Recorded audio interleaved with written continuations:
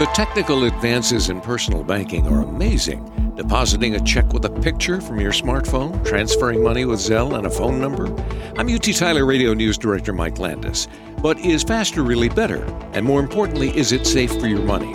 To get a banking professional's perspective, UT Tyler Radio connects with Bill Tandy. What do you think, Bill? Is a bank really safer than putting cash under a mattress? Well, if you'd asked me 5 years ago, my answer probably would be different than it is today. I too am sort of concerned that moving money through electronics and the ether and all that, I think that creates some issues and problems potentially, not only in terms of its safety necessarily, but really the ability for other people to potentially track it, depending on hacks and all kinds of stuff. So I'm not as, maybe I'm old school. But I still like having, the ability to pay cash and the ability to write a check, although I don't do much of that anymore myself. But, I'm concerned that a lot of this is moving a lot faster than it should. I just recently listened to an audiobook whose name slips my mind, but the essence of the story is that the zeros and ones that make up this technical aspect of money transferring electronically could be manipulated in such a way, and particularly we just saw a story just recently about Chinese hackers getting into financial institutions and hospitals, and we hear about ransomware that comes along. It must be. Maybe you're glad you just retired recently. You may be glad to be out of this, are you? Well, I'm always going to be in it, even if I'm out of it. But the digital currency and the discussions that go around that, I think have much longer shadows. I mean, it'll come out eventually as something that's helpful and good for the American people, and people will maybe adopt it or maybe not. But there's some long shadows potentially that go behind that do concern me a little bit. It was once said that Americans, and probably true of most human beings, are so impatient that we microwave minute rice. Now, the speed at which we can do the banking is gobsmacking.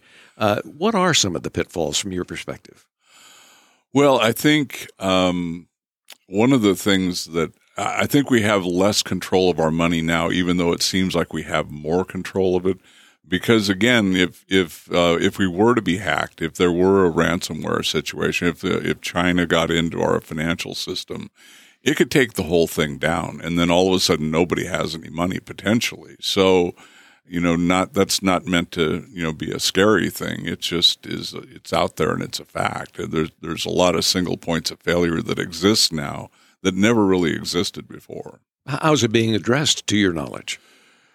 Well, I think there's been more embracing of this new technology because it is so fast and it is so instantaneous. And as you point out, we live in an Amazon world, and if you need to Google something or any question you have, you can Google it and get the answer, I guess, or you can YouTube it or whatever.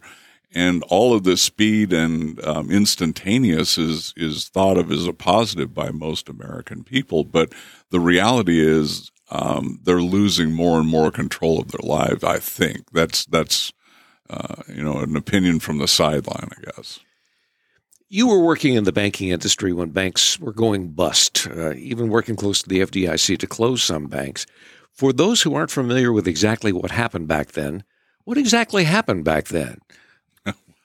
Well, when I was with the FDIC, it was in the mid '80s, and there was a bust in the oil business back then. There was a real estate bust. There were several things that contributed to it.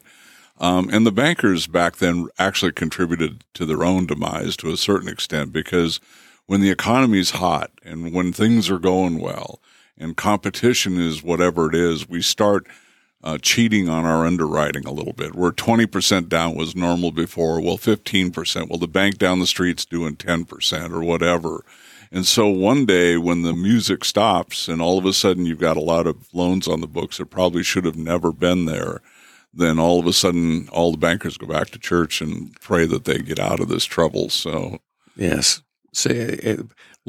Jesus, take the wheel. Yeah, I promise if you let me out of this, I promise I will never do this. I will marry my underwriting standard. We will never deviate from the norm ever again. I promise. Gosh, there were so many versions of that too. I was thinking about the 5-year arms, where people got to the 5 years and suddenly they had a house that was not worth what they owed. That's exactly right. Big trouble there, and they had a balloon note. Give us your take on the premise, too big to fail. Now, if Chase or Bank of America or Wells Fargo, I just happen to pick those out of the air, or whomever gets into deep weeds, will the government step in to save them again, or are they on their own these days?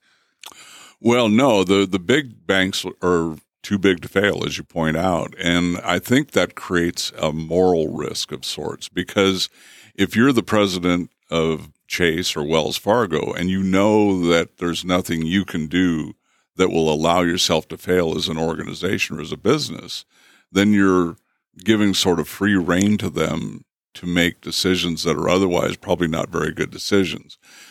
To me, when you separate actions and consequences, then you're setting yourself up for a real problem down the road potentially. I was thinking about Wells Fargo in particular. They've had a number of missteps over the past 10 years that have been very, very widely reported across the world, and yet they still continue to operate, and and it's not that I'm saying that they are bad people or it's a bad institution. I'm just saying this is what they've done, and as you point out, the consequences don't seem to be there. I mean, maybe they lost some trust from some customers, but they're still functioning at an extremely high level as one of the world's top banks. Well, you think back a few years ago, and we had, they were big into derivatives, and they were big into subprime loans, and they were big into a whole bunch of things that weren't necessarily good for them. If there isn't a consequence for being there, and there's going to be a government assistance beyond the FDIC to help them through the problems, then it's sort of like giving the teenager the keys to the house and the car, and you'll be gone for 2 weeks. I mean, and unlock the liquor cabinet. Unlock the liquor cabinet. Unlock it, yeah. So let's go back to the technology component. Even low tech, like credit card skimmers, cost millions in losses. Is tech security keeping up with that kind of thing? They're getting better. I mean, I think the good guys are actually starting to win, but the way hackers are getting through now and ransomware people are getting through now is actually through human beings, allowing them to either give them credentials to get inside the system or whatever. The people that do the IT stuff on both sides of the house, I think, are getting better. And the good guys are staying with the bad guys, and in some cases are better. It's much harder just to straight up hack an institution now than it was 10 years ago. But there's ways through employees and people that are connected to it to get into it by sending them, phishing emails and that type of stuff. An unwitting, being right. An unwitting accessory to it. That's exactly right. Which means that all of us have to be a lot more aware of what it is that we're doing, and maybe even look up a YouTube story on whatever the latest phishing tactics are. That's exactly right. You'll get an email, for example, as an employee that from your boss or from the CEO or somebody saying, we need to do this immediately. I need your password to do, we need to go in and get whatever it is. And they, people, and it's usually done under a real short time frame. So there's panic and fear. And so they do the wrong thing thinking they're doing the right thing. Yeah. It's a real challenge to keep up with it all. How would you rate the overall health of the banking industry, the big guys and community banks included? Well, that's an interesting question because right now I would say the banking industry in general is in reasonably good shape. I think the capital numbers are in pretty good shape. The earnings numbers are in good shape. But underneath that, you've got commercial real estate issues in a number of banks that are starting to surface. Past due numbers are going up at mainly all the banks now. And then you still have this whole issue of interest rates going up and banks investing in treasuries and government bonds now that are way underwater on those. So there are some problems beneath the surface. I mean, if you look at the financial statements straight up today, they look fine. If you look at a time series or a historical look, you can see that there's some problems creeping into the system. And how will those be addressed? I mean, will it have to happen before we do something about it, or is there anything that can be done proactively? Well, that's an interesting question in as much as that the answer is kind of a multidimensional thing. First of all, go for it. Well, no. Commercial real estate is going to continue to be problematic for it because particularly in the bigger cities where you've got buildings that are just totally empty post-COVID, and now they're facing not only the prospects of not having enough money to be able to make the debt service, but in a lot of cases those loans are coming up for renewal, and they were used to paying 3% and 4%, and now they're looking down the barrel of 8, 9, and 10%. How's that all gonna wash out? And that's yet to be seen. But I think you'll start to see maybe toward the middle end of this year some more failures on the banking side. It won't be a lot. It won't be big names necessarily, but it's coming. And then, credit card debt, I guess the end of last year topped $1 trillion for the first time. We're seeing more and more and more debt being taken on by consumers and more of that becoming past due. The trajectory there is not particularly good. So I don't think it won't be like 2008 in September when it would just, the whole world fell in. It'll be a gradual eroding of the system. So this interview, I should say, is probably not. Actually, it isn't your first foray into a radio studio. You did a radio program, and you have a great voice, by the way. Thank you. You did a radio program called Not Just Bankers. What was its purpose, and how did it work? Well, it was really designed to give away information, good information, because in the world of dealing with customers, which banks do, one of the things that I think help people a lot is when you give them things and there's nothing in it for you. So the premise of You're not talking about toasters. No. But our thought behind Not Just Bankers back in the day was to give people information to help them ask questions that they're intimidated to ask bankers. They don't get the opportunity to ask them and say, here's some things about the banking world, the finance world, credit card world. Here's some things you ought to be nervous about. Keep your eyes open for. Here's why your banker probably said what they said or did what they did. Just to get on the customer side of the desk and help them through those things. So how does a retired banker with a remarkable career behind him see his future? What do you want to do next? Public service, politics, cable knitting? Well, it's one of those things once you retire, it's funny how opportunities and suggestions and ideas just sort of all of a sudden flood through the woodwork. And so, right now I'm just sort of hanging out with God and praying every day and just saying, okay, I got an awful lot of things coming this way.